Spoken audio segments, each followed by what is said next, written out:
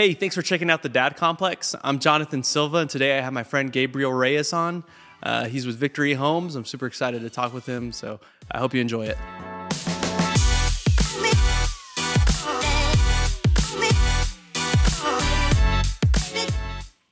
Gabriel, John. welcome to the Dad Complex, dude. The Dad Complex? That's what it's called. Got it. Yes. So thanks for joining me, and I'm excited. We've been friends for a couple years now. Yeah. And I think we've both talked about like our first interaction and how it was pretty quick, like, oh, there's a vibe. Yeah, Right. for sure. Like, and not in a weird way, but like, Yeah. it's hard, I think, especially for me now, to make friends outside of work. Yeah, Or make absolutely. deep connections. I feel like dads in general, that's rather difficult in general for dads to not make friendships outside of work. Yeah, for sure. And so something that I love about y'all, and first, I guess let's point this out. Victory Homes, Yeah. you guys build a boutique custom home builder. Yes, is the sir. way I would explain it. Yeah. I think you agree. Yeah. And I mean, beautiful homes, countless awards, tons of like engagement and interaction throughout the country and probably the world, I'm sure, on some of your designs and some of your like details and stuff. I mean, just phenomenal work, hands I appreciate down. that. Thanks. Yeah, for sure. And we've gotten to work with you. You were actually the first person I told that Tadpole was happening. Yeah, I remember. I think. And you were the first person who was like, well, let me know. I'm ready to go. Yeah. And it was awesome, like to know way before that even happened that we had people that were supporting us, or that, Yeah. like appreciated what we did. Yeah. I remember, I mean, that was like maybe, like 2 months after we first met each other. And then you're like, hey, we're going to try to start this thing. And I actually remember showing you and Kate a house, and then you're like, hey, let's get on a conference call. This is like, y'all were super ground floor at that point. Yeah. And now look at you guys. Like, I know, man. I think even like it took a few months to invoice you because we didn't even have a bank account. yeah. Like it was, Yeah, check's still in the mail. yeah, super ground floor. So beyond that, beyond who you are at work or whatever, your dad to 3 girls and a boy. Yep. 4 And kids. something I want to point out is this is probably the easiest interview I've ever had to prepare for, because you and Alex are really great at like staying connected with your audience and like with your people on socials. So this is what I found out, right? So your youngest, Olivia, is 4. Yep. Emma is 6, Yeah. right? Okay. Mason, also known as Riker. Yeah, Riker's what I call him, yeah. Okay. He just turned 10. Yep. Right? Okay. And then Natalia is around 12, which is like my nightmare. Natalia's actually 13. 13. Yeah. Okay. So I was Yeah, around close there. though, yeah. Yeah. And then you've been with Alex for 13? Yeah, so we've been married for 13 years, met each other in 2006, so however many years that is. Yeah. And you and Alex both work actively within Victory, and Alex also is recently got a real estate license. Yes, When I sir. say recently, it's probably been a couple of years. or a Well, year. no, it's been recent. She got it in April, I believe, of this year. Yeah, so she's always been very supportive, obviously, and she's helped me over the years in a ton of different roles for the business. And this year, with sending all of our kids to school, she decided that she was going to get a real estate license. And so, yeah, she's enjoyed that. It's very flexible, helps her with our family, and it's great for our family, business model, family model, all the things. Yeah, So, it just makes sense. yeah, absolutely. Yeah. How did you and Alex meet? Okay. So me and Alex actually met at SPC in Levelland at the Levelland campus. So it was, it's kind of a funny story. So I was, it was my first day of school, Alex's last semester at SPC. I have always been a procrastinator by nature. And so, I enrolled for school the day that it started, ended up having to be in yoga of all things, because I wanted to be a coach. Yeah. And so the financial advisor lady was like, hey, you can either be in water aerobics, which is full of old people, or you can be in yoga. And I was like, put me in for yoga. And so actually walked into the room, saw Alex. She was kind of 5 girls in, all up along a table. I've always been extremely extroverted. And so nobody was talking, kind of just that awkward first day of school vibes. Yeah. And so I kind of just said, well, hey, let's just go around and introduce all of ourselves. And so I said Gabriel, Reyes, where I'm from, and then really just got to Alex. And after Alex told me who she was and where she was from, I kind of just spaced out, didn't care what anybody else said. And so ended up going home that weekend to Littlefield. I lived in Lubbock at the time. And my mom was like, how was your first week of school or whatever? And I remember looking her straight in the eye, and she'll tell you this to this day. I said, man, I don't care about any school, but I met my wife, and her name's Alex. She's from Post, Texas. And yeah, so then a few years later, we dated and military stuff, and then we ended up getting married and all that jazz. So yeah, that's how I met her, was in yoga class at Level End, Texas. So, dude, South Plains coming through. That's right, yeah. Heck yeah. So speaking of like your military background, you were in the Army, which I believe was pretty soon after y'all met. Right? Is when you enlisted? Yeah. So I wanted to join the military right out of high school. My mom and dad, portion of my story is that my mom and dad didn't graduate from high school. And so we grew up in a low to mid socioeconomic household. School always came easy to me. And so I wanted to go to the military right out of high school, had a couple of buddies sign up for the military. My mom wanted a college boy, so that's really the only reason I even signed up for SPC. You know, kind of did the freshman thing. My freshman year, didn't read too many books, drank a lot of beer, and then ended up joining the military because I kind of wanted something better for myself. So ended up joining the military in October of 2006 and served 6 years in the U.S. Army. Did a 16-month combat tour in Afghanistan and all that stuff. So yeah, so actually met Alex before I signed up in the military, and then we dated essentially my entire tenure in the military. Yeah. And so Veterans Day was a few days or weeks ago at the time, as of today. Yeah. When we're recording this, and I saw Alex post about your first Veterans Day. Home. And Natalia's with you. She's tiny. Yeah. And honestly, it made me feel something, dude. Like I don't want to say I teared up, but it was like I'm about to tear up. Like just reading it. Like, man. And I remember that so I was working on the railroad when we had Penelope and Darren, and I remember thinking how many things I missed out on. Yeah. Or like, you know, the birthdays, the Easters, the worrying about like, am I going to be home on Thanksgiving? And it's nowhere near, like, that's not even close to what it's like being overseas or being enlisted, and not like I at least, worst case scenario, 12 hours I could get on the phone and call them. Sure. For you, I know it was probably, totally different. Yeah. And so like I don't want to say it broke my heart, because that you did what you did for your family and you made the changes for your family, and like all of that, just kind of the adventure, like the ride to get to where you are here.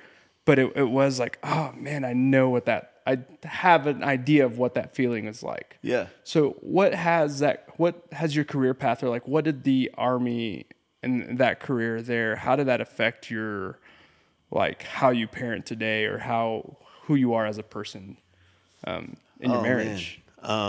So I would say that, so it is. So Veterans Day is a very hard holiday typically for me. Just in general, which I appreciate when everybody tells us thank you for your service and those things. In general, for me, my personal story, while I was in country, we ended up we went on a mission and ended up losing a total of 8 KIAs. And all those happened between November 11th and November 16th. And so couple that with just various experiences that we've had since we've been back of, you know, guys, you know, committing suicide and things like that, it's always just been, it's kind of a reminder, right? But, you know, I always tell everybody that I walk into, or whenever people tell me like, you know, hey man, it looks like you're having a bad day or whatever, right? Like, I guess a portion of my story is that I tell people, man, I'm blessed enough to have been in situations where I've almost died. And so, no matter, I mean, I still have hard days like everybody else. I still get anxious. I still get stressed out. I still, you know, just have days where I'm like, man, this is just too much. But in doing so, kind of what I do is I always go home and, I'm able to, I tell everybody I was blessed enough to almost die. And so that gives me a very unique perspective of life. And so,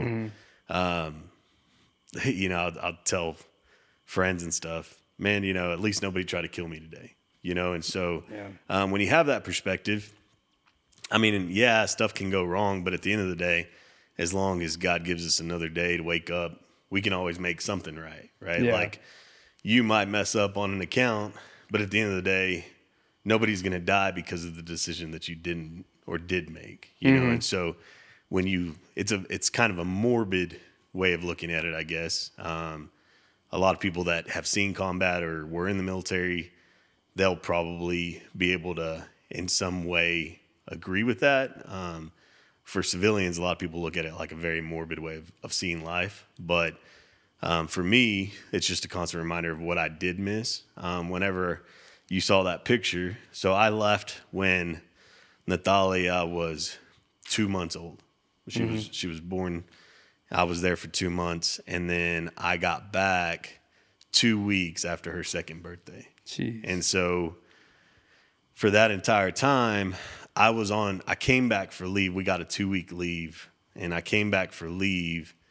And me and Alex, for our marriage and putting our marriage first, we actually went to Mexico for 4 days out of that leave. So for almost 2 years, I was physically around Natalia. For the first 2 years of her life, I was physically around her for maybe 2.5 months. And so, yeah, I mean, it does hit home for us. I do have a very unique perspective on it, but I think it's a perspective that, you know, people can look at it as a curse or a blessing. And so I just choose to look at it as a blessing instead of a curse. So yeah. Well, you know, and so something I want to say too is, for one, thank you for your service. And, you know, it's hard because I don't think that many people have that opportunity to genuinely sit down with a veteran unless they're close to them. Yeah. And even when they are close to them, they don't have that kind of relationship where they can be open and look each other in the eye and just say, thank you. Yeah. You know, because it's pretty deep. And I don't think a lot of, for one, men don't want to get that deep or can get that deep. Yeah. But then two, just to have that opportunity where there isn't like a ton of things going on. Yeah. But I mean, my dad was in the service. He went to Desert Storm, and he doesn't talk about it. Yeah. He doesn't talk about it at all. Like, he talks about his one friend who's a marathon runner. And so he did the Marines Marathon and did all kinds of stuff and has trophies. And to me, like, that's the extent of what I know about his military career. Yeah. Because he doesn't talk. He did it because his family was super poor, and he would send his money back so that his sisters could go to school. Yeah. To university, and they're all nurses now. And so, like, he made a sacrifice not only for the country, but, you know, he did it for the betterment of his family. You know? Yeah, but I have no clue, like, anything else about, like, the hardships of it. And well, see, and that's the thing that I don't want for my son.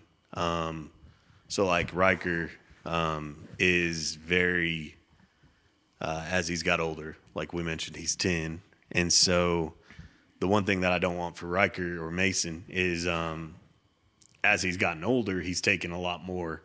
He's like becoming a man, you know, and as a portion of that, he's got this, he's the only boy out of 4 kids, you know, he's got 3 sisters. And so he's not, in the past, has not been overtly masculine. Right. And so you grow up with 3 daughters or 3 sisters, and you're going to be surrounded by Barbies and pink and purple and this, that, and the other. And so as he's gotten older, he's asked me, probably more so than any other kid that I have. Even Natalia doesn't really ask me too much about it. But Mason, I mean, he randomly will say, well, hey, what did you do whenever you did this in the Army? Or have you ever done this, or have you ever done that? Or what was this like? And so the approach that I've taken is that kind of honesty is the best policy within his age, obviously. Right. But he's asked me before about what it was like being deployed and what it was like being gone from mom and his sister. And he knows that I've had, buddies that have died and things like that.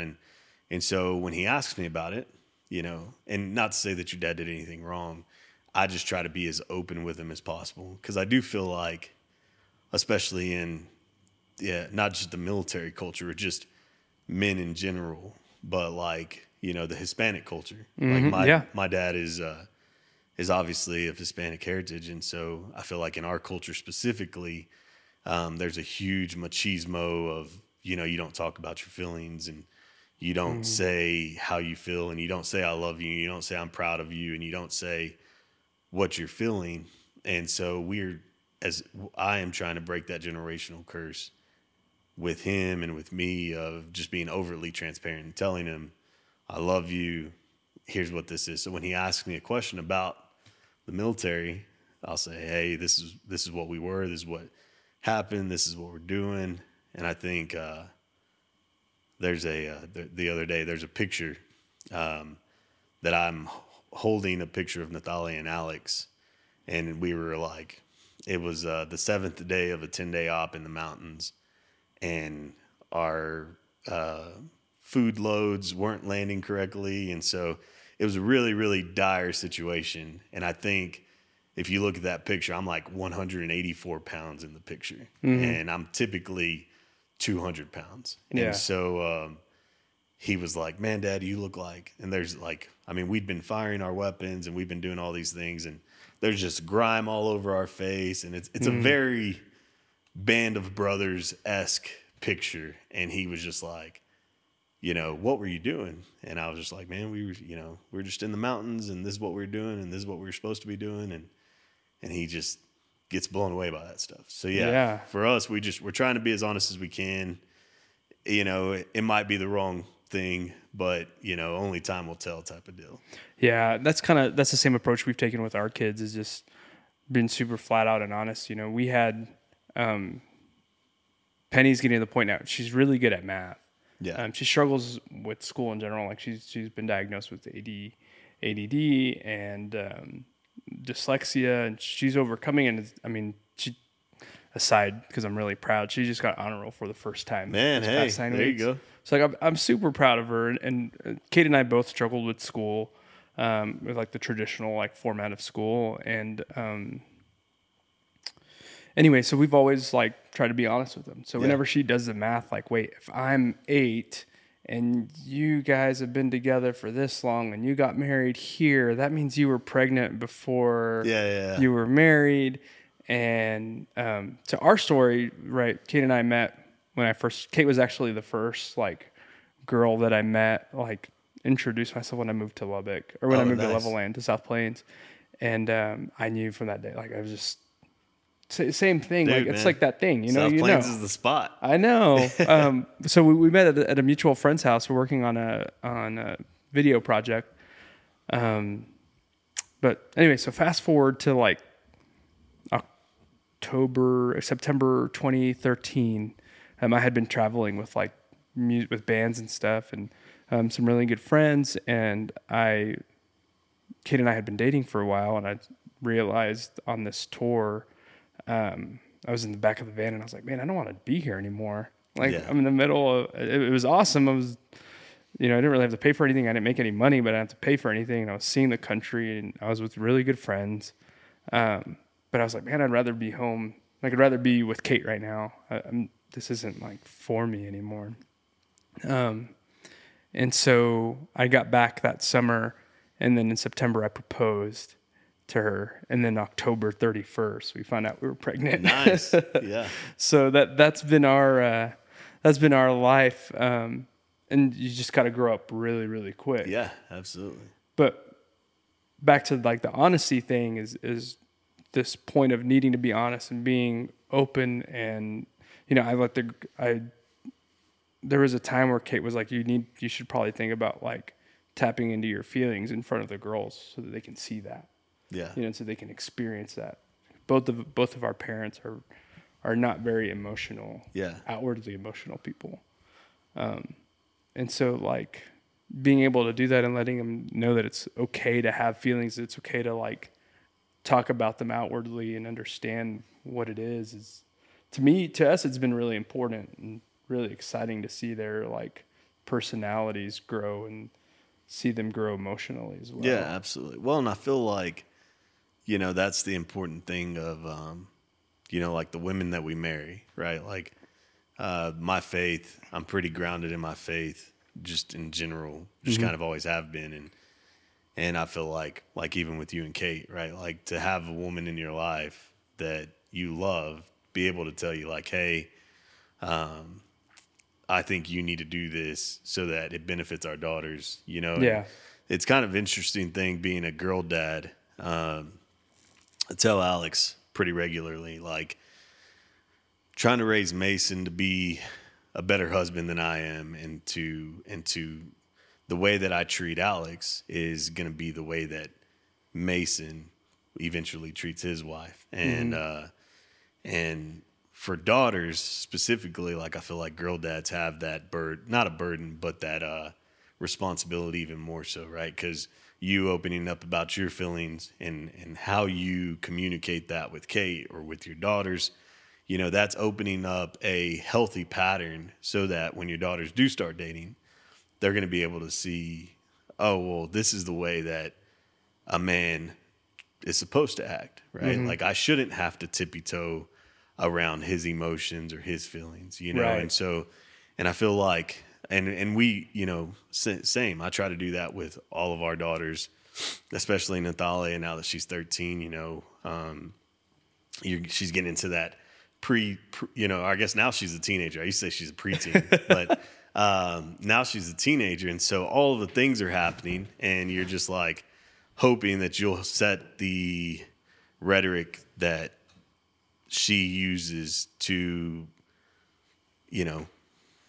establish whoever she's looking for in a significant other. So right. Well, and it's the expectations of like, here's what you need to expect from your future husband. That's right. From your future wife or anything like that. And I love that there's people, like it gives me hope for sure for who my kid is going to marry, knowing that there's other dads and other moms that think about that stuff. Yeah, absolutely. Because it scares me, man. Like, I don't know. Oh, it's the worst. You think about, it's a really bad thought thinking about who's going to marry your daughter or, vice versa, even your son, Right. I think that's really, really healthy for you and Kate, and for Kate to be able to tell you, hey, John, you need to open up to your girls. And I think it's powerful, dude. I mean, I really do. That your girls can see, hey, this is how I'm feeling. And you don't, because again, nothing against your dad, but you're allowing them to see who you are as a person. Right. That you can't carry everything. And honestly, you're not supposed to, right? Like that's why you have a molecular family. That's why you and Kate are bound in marriage to carry these things together. You know? So for sure. What type of home were you and Alex raised in? So, man, I don't know how deep you want to get here. So my dad, and he would tell you this to this day, and it's nothing negative against him. It's just his curse and his walk. My dad was an alcoholic growing up. I mean, he would probably tell you he still is to this day. Both my parents didn't graduate from high school. They both grew up in Littlefield, where I was raised. My dad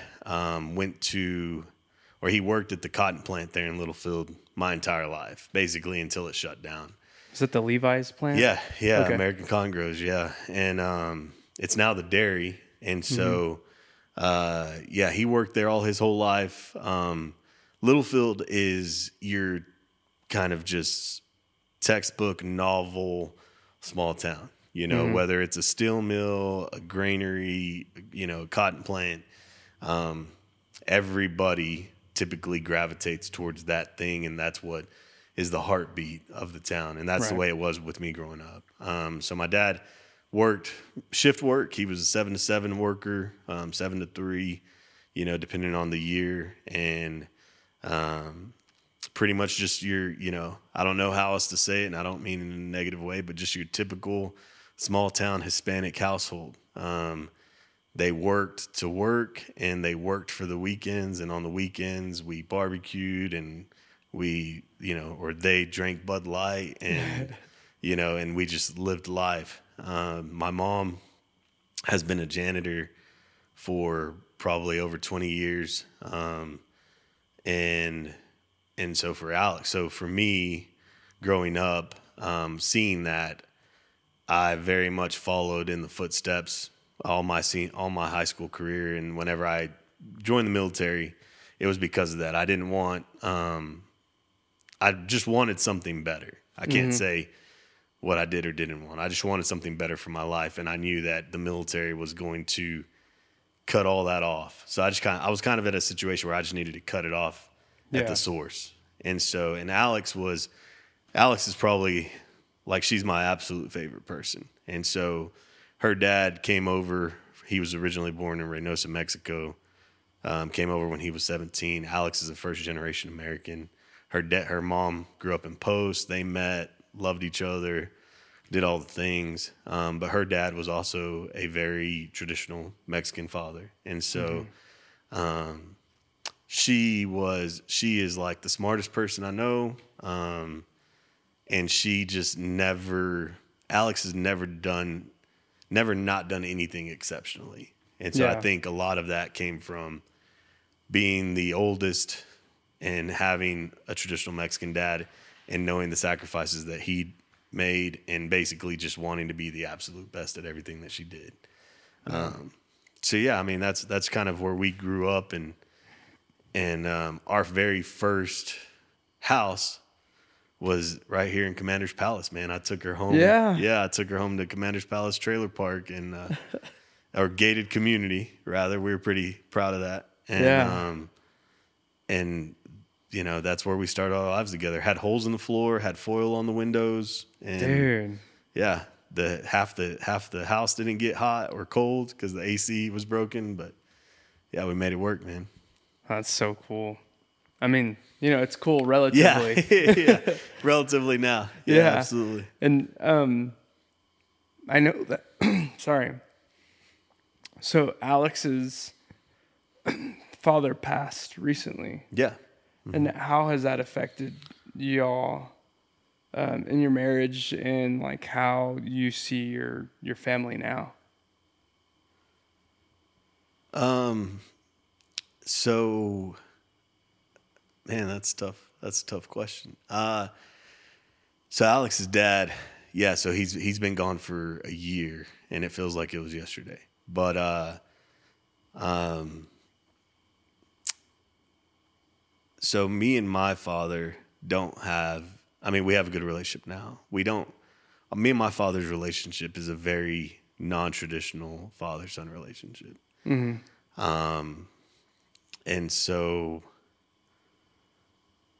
when Alex's dad passed,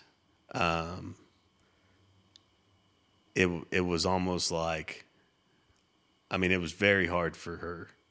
And he was always the guy who was, he was serious, but he was always joking, which is really weird to say. It's kind of a conundrum. But he just always knew how to make you laugh, or even the things that he would say would just make you laugh. And so it has definitely changed our family dynamic, primarily because, we have kids. So like Natalia and Mason, they knew Alex's dad, and they were old enough to understand what happened. And Natalia will forever and always have fond memories of her pawpaw, and same for Mason. Emma, my 6-year-old, was on that cusp of, when you're 5, I feel like you really only remember things from when you're like maybe 3, right? Mm-hmm.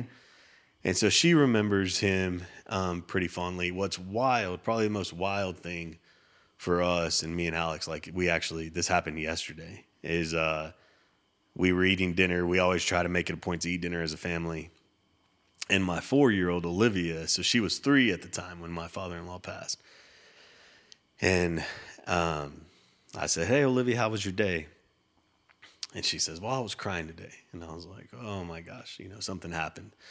And Alex says, "No, Miss So-and-so texted me and said that Olivia was on the playground today just bawling."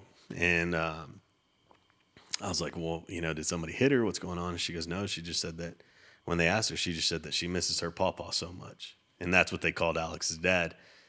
And so I just looked at Alex and I was like, and so it's just this very weird thing that happened to us. And I know it happens to a ton of people, but like for our 4-year-old daughter, like kind of just kicked us straight in the teeth again yesterday, because I was like, "What do you mean you miss Papa?" And she was like, "I just miss him so much." And so apparently she cried. She had events of crying all day yesterday. Yeah. And and just randomly, like there wasn't anything that could have reminded her or anything like that. And Alex is just like, "Well, and even Olivia, she's like, Pawpaw's with Jesus, she goes, but I want Pawpaw here, and so yeah, it's just things like that that have been really tough. Obviously, Alex being the oldest in a Hispanic family, everybody mostly looks to her to kind of help make the decisions now of where do we have Thanksgiving and where's Christmas and who's checking on my suegra or her mom. Right. So, yeah, man, it's been really tough. Every time that I talk to like new dads or like I'm talking to someone who's thinking about having kids, I always tell them, like, as parents, the secret is that no one knows what the hell's going on. Oh, absolutely. Yeah. Like everything is just a constant, like, learning. Because even from kid to kid, even it, like, we have an 8-year-old and a 6-year-old. So even those experiences that we had when Penny was 5 or younger, and now going through them with Darren, they're completely different. And I have no clue because they're different personalities. Yeah, for sure. So you really don't know anything. But it is very, very different whenever you're also trying to process deep emotions like that. Like, I don't even know how, because you can't process yourself before you help your kids. Like, you always help your kids process first.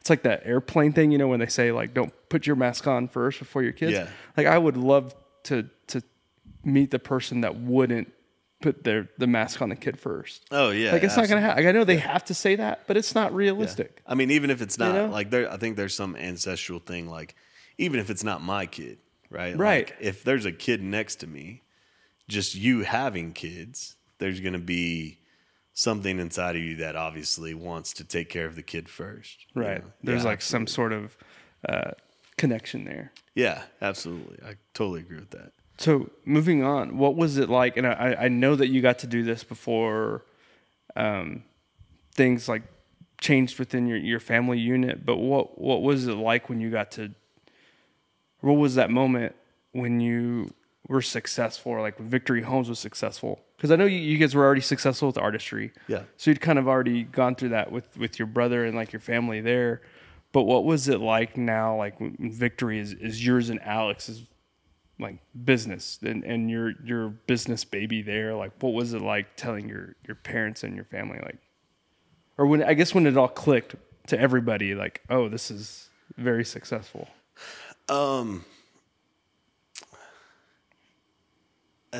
That's kind of an interesting question. So, like, for us, man, I mean, I don't know. I mean, I have people come up to us all the time that are like, "Oh, man, we're so proud of you and so glad, so happy to see everything that you're doing." And I think that that's great. For us, me and Alex just feel like we're still me and Alex, right? And so even in the business standpoint, like, I don't know that there's ever been a click thing on us that it's like we've made it, right? Like, I was listening to this other podcast because that's what I do when I'm driving on the road all the time.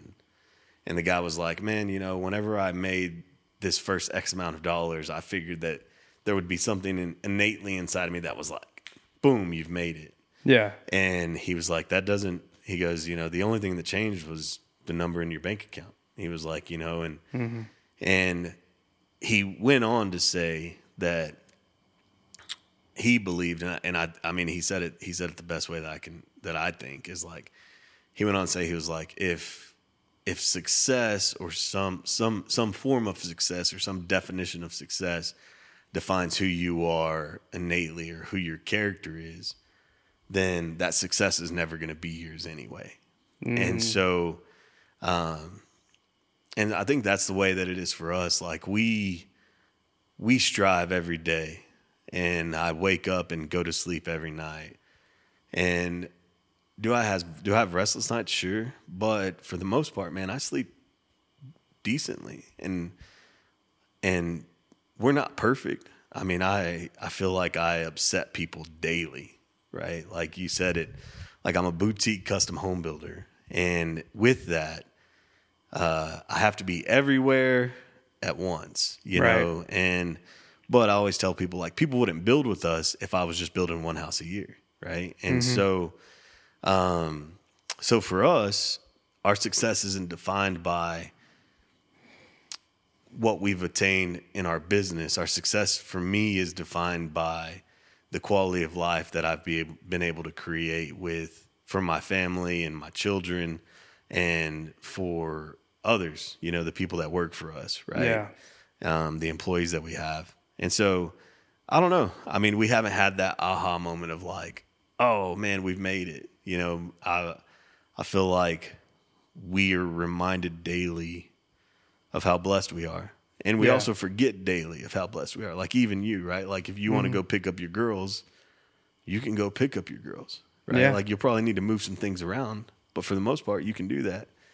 And so for me, it's like I have the ability to do that. I have the ability to go on a 3-day weekend if I really need to, you know? And so success for me, I guess, was most defined whenever I hit the spot where we weren't fighting, we weren't paying bills weekly. Yeah. It was like, hey, we're comfortable. And so that's probably the most aha moment that I've ever had of like, hey, you're not living paycheck to paycheck. Hey, we bought, Or I guess I'll say it this way. Super long way of getting there, right? I'll say it this way. So my determination of success, I didn't grow up with a garage door. Everybody that was, in my mind, everybody that was rich in Littlefield, Texas grew up with a garage door. I didn't grow up with one. So my aha moment, if I ever had to have one, was one day Alex walked in and we lived in a small house in Wolford, Texas on McMillan Avenue. And I was just I was closing the garage. I'd wait for it to close. I opened it. And I did that probably for 5 minutes. And she's like, what are you doing? And I said, everybody that grew up in Littlefield, Texas that had a garage, they like made it. And so like in my adolescent mind, that was success. Yeah. And so we moved in from the trailer house in Commander's Palace. We moved into McMillan Avenue, had a garage, and it was like a 1,400 square foot house. And I remember just thinking, this is it. Like nobody can ever look back down on Gabriel Reyes and say he didn't make it. You know what I mean? And so that's my determination of success is having a garage door, I guess. Yo, but how many garage doors do you own right now? Yeah, that's right. Because you've got how many So we've got projects currently on the ground. We usually average 12 to 18. Obviously, the housing market's doing what it's doing. Yeah. So we've got a few specs on the ground, but yeah, now I've got more garage doors than I cared to have, probably. That's so funny, man. That's interesting, though. And, for me, and I think, I know you're the exact same way, where our parents worked into the ground to provide us an opportunity. Yeah, absolutely. Right. And so for us, our aha moment was when, same thing, like when we weren't living paycheck to paycheck anymore. And it's like, oh, now we have an opportunity to save for that car when they turn 16. Oh, yeah. Or now we have the opportunity to save for college. Like, because we're in that financial situation that we can actually save money and not lose money, or, we're netting something now. Yeah. And that was our aha moment, And you're able to, I use the word pretty regularly, but like you're building a legacy.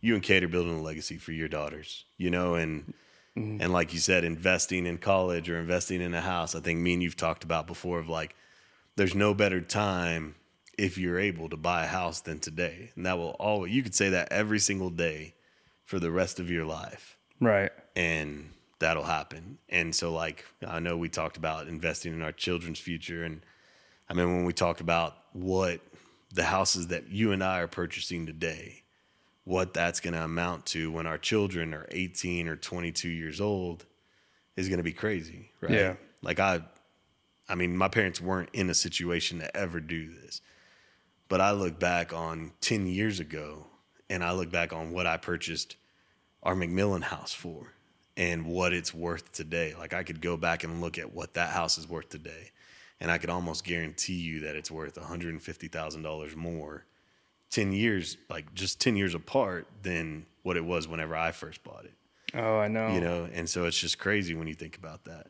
When Kate and I moved from our first house, and we moved, Kate bought a house. Kate was a sugar mama for that's a little right. bit. But Kate bought a house. It was $113,000, and then on Frankfurt, and then across the street were the nicer homes in Fountain Hills. So we moved from that house, moved to a really nice neighborhood, also probably kind of like a bucket list neighborhood, but we had like the cheapest house on the block, Yeah, you did. And then right. now we moved to that nice neighborhood, and we always look back like, dang, we should have kept that house because it's worth like $100,000 more than what it was. Like, and mortgage was so like $900. Like that was the life, man. Oh, dude, I think me and Alex, I tell her all the time. Like we look at it all the time. And I'm like, dude, just take me back to Commander's Palace. Yeah. And no knock on any. If for some reason you're listening to this and live in Commander's Palace, like great community. Like I'll actually absolutely love it. Not to knock it. But I joke with her all the time. I'm like, dude, to go back. I think me and Alex's like our monthly house and lot bill was like $550. Yeah, that's crazy. And we were, so like, and no taxes, no nothing. So we're just like, dude, we should just go back and live the minimalist lifestyle and I know. Do that thing, man. Don't threaten me with a good time. Yeah, it's funny. Well, okay. Real quick question. Do y'all speak Spanish at home? No, I wish. I know, me too. Yeah. Alex is, very fluent in Spanish. It was her first language. Mm-hmm. It was my first language as well. Didn't speak it after I started school. Alex's dad, obviously being a Mexican national, that came over. She is extremely fluent. I wish she would speak it, but she doesn't. I understand it very well, or mostly well, depending on who I'm talking to. I'm not great at speaking it anymore because my mind doesn't do the conjugates very well. We're trying to do a better job, and this is a total excuse, but because Kate doesn't speak Spanish, I always say, well, it's hard to speak in Spanish to my kids because there's no one to converse. Like there's no natural way of just. There's no feedback coming. You just have to say it, and it's weird. But we've been actively trying to do better and like. Oh man, I think it's super important. Our son was in a dual language program at Cooper for the first 2 years while he was in school, and we loved it.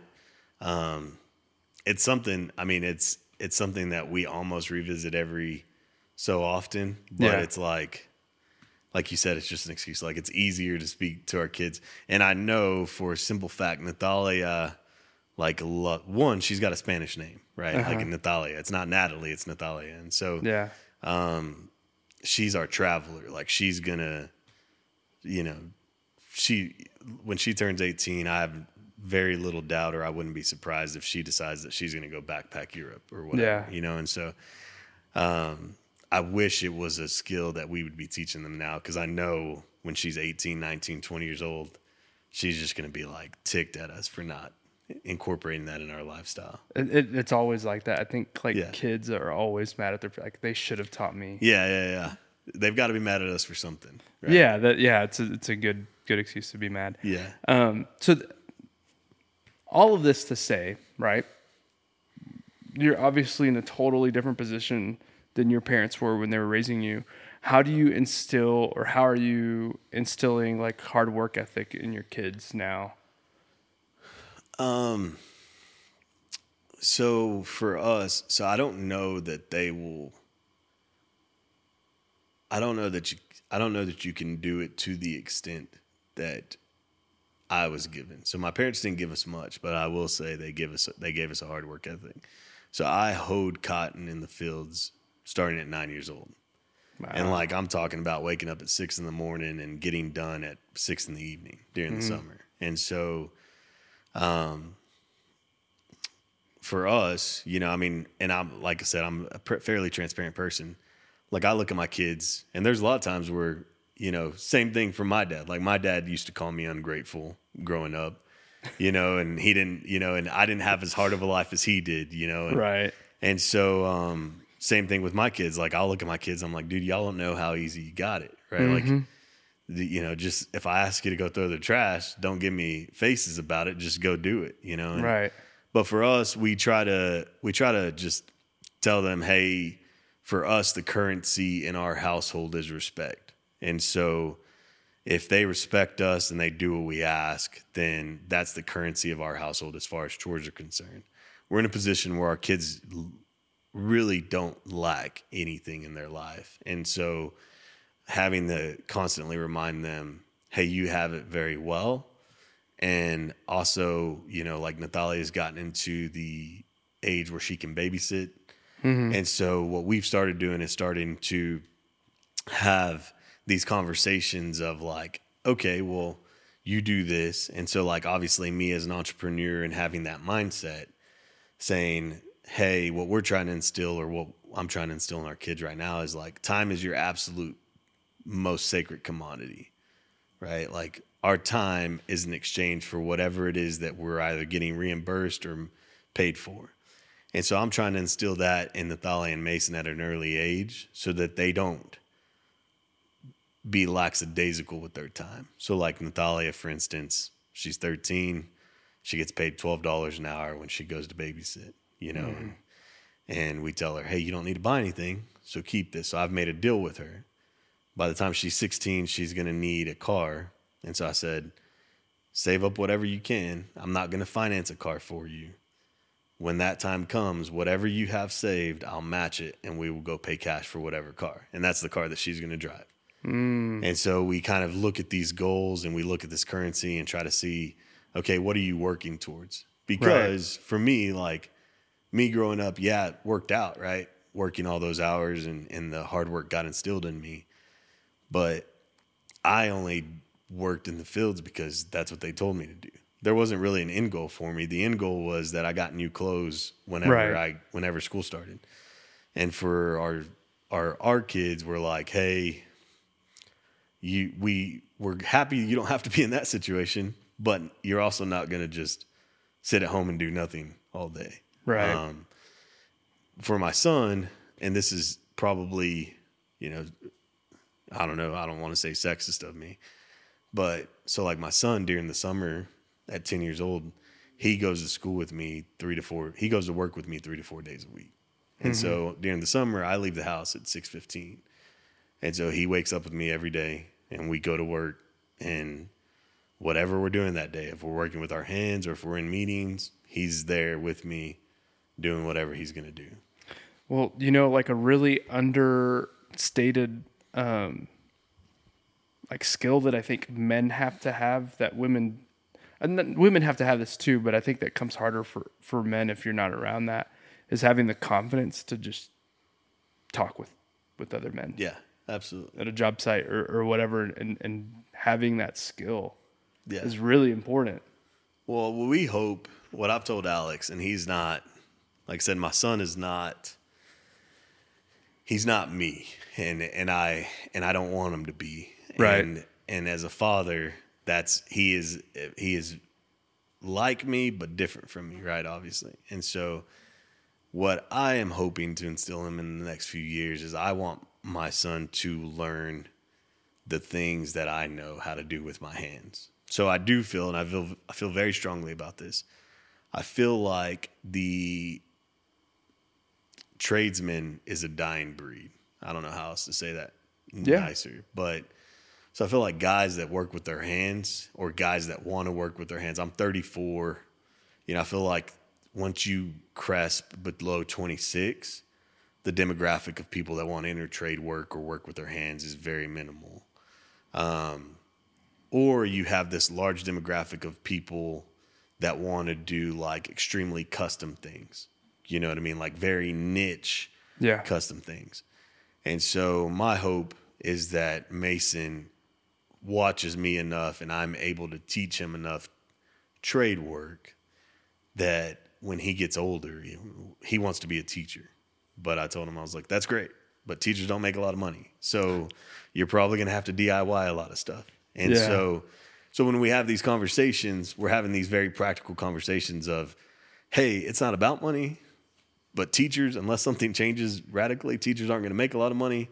So you need to learn how to do stuff with your hands. And so when I'm fixing something, plumbing, I know enough to get me in trouble on electrical, plumbing, sheetrock, framing, concrete work, all of the things, right? And so that's what we try to do. And so I've told him, there's not a lot of dudes out there that are going to be his age. There's not a lot of dudes out there that are your age or even 5 years younger than you that want to work with their hands, right? And I feel like in 20 years' time, when my son's 30, he's going to be able to charge somebody $85 an hour to go out there and float a patch of sheetrock. You know what I mean? And so that may not be what he wants to do, but at least he's going to have the skills to possess to be able to provide for himself and or his family at that time. Something funny, just because you said sheetrock, one time I was putting, we were adding recessed lights into our master bedroom. Yeah. Super fun. Super fun.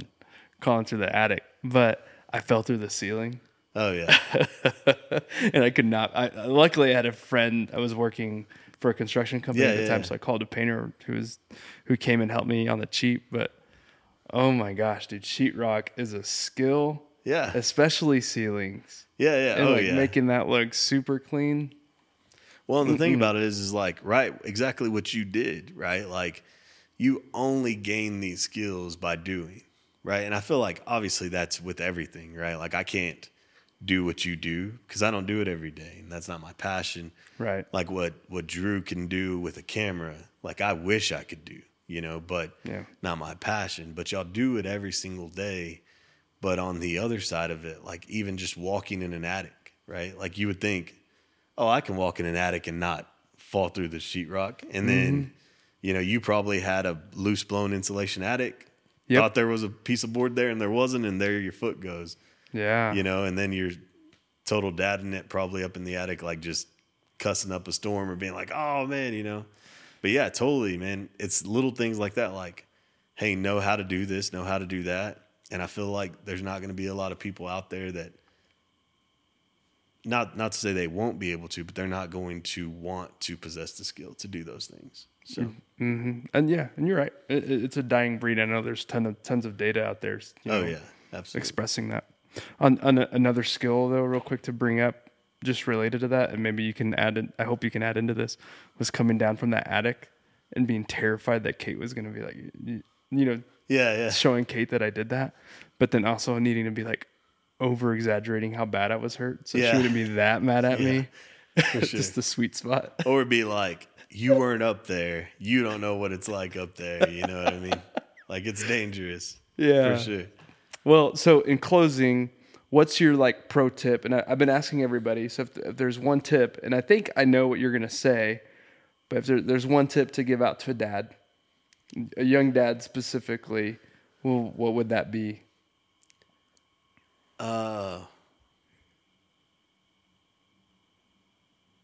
I guess I mean, I would just say like what we've already kind of discussed. So like,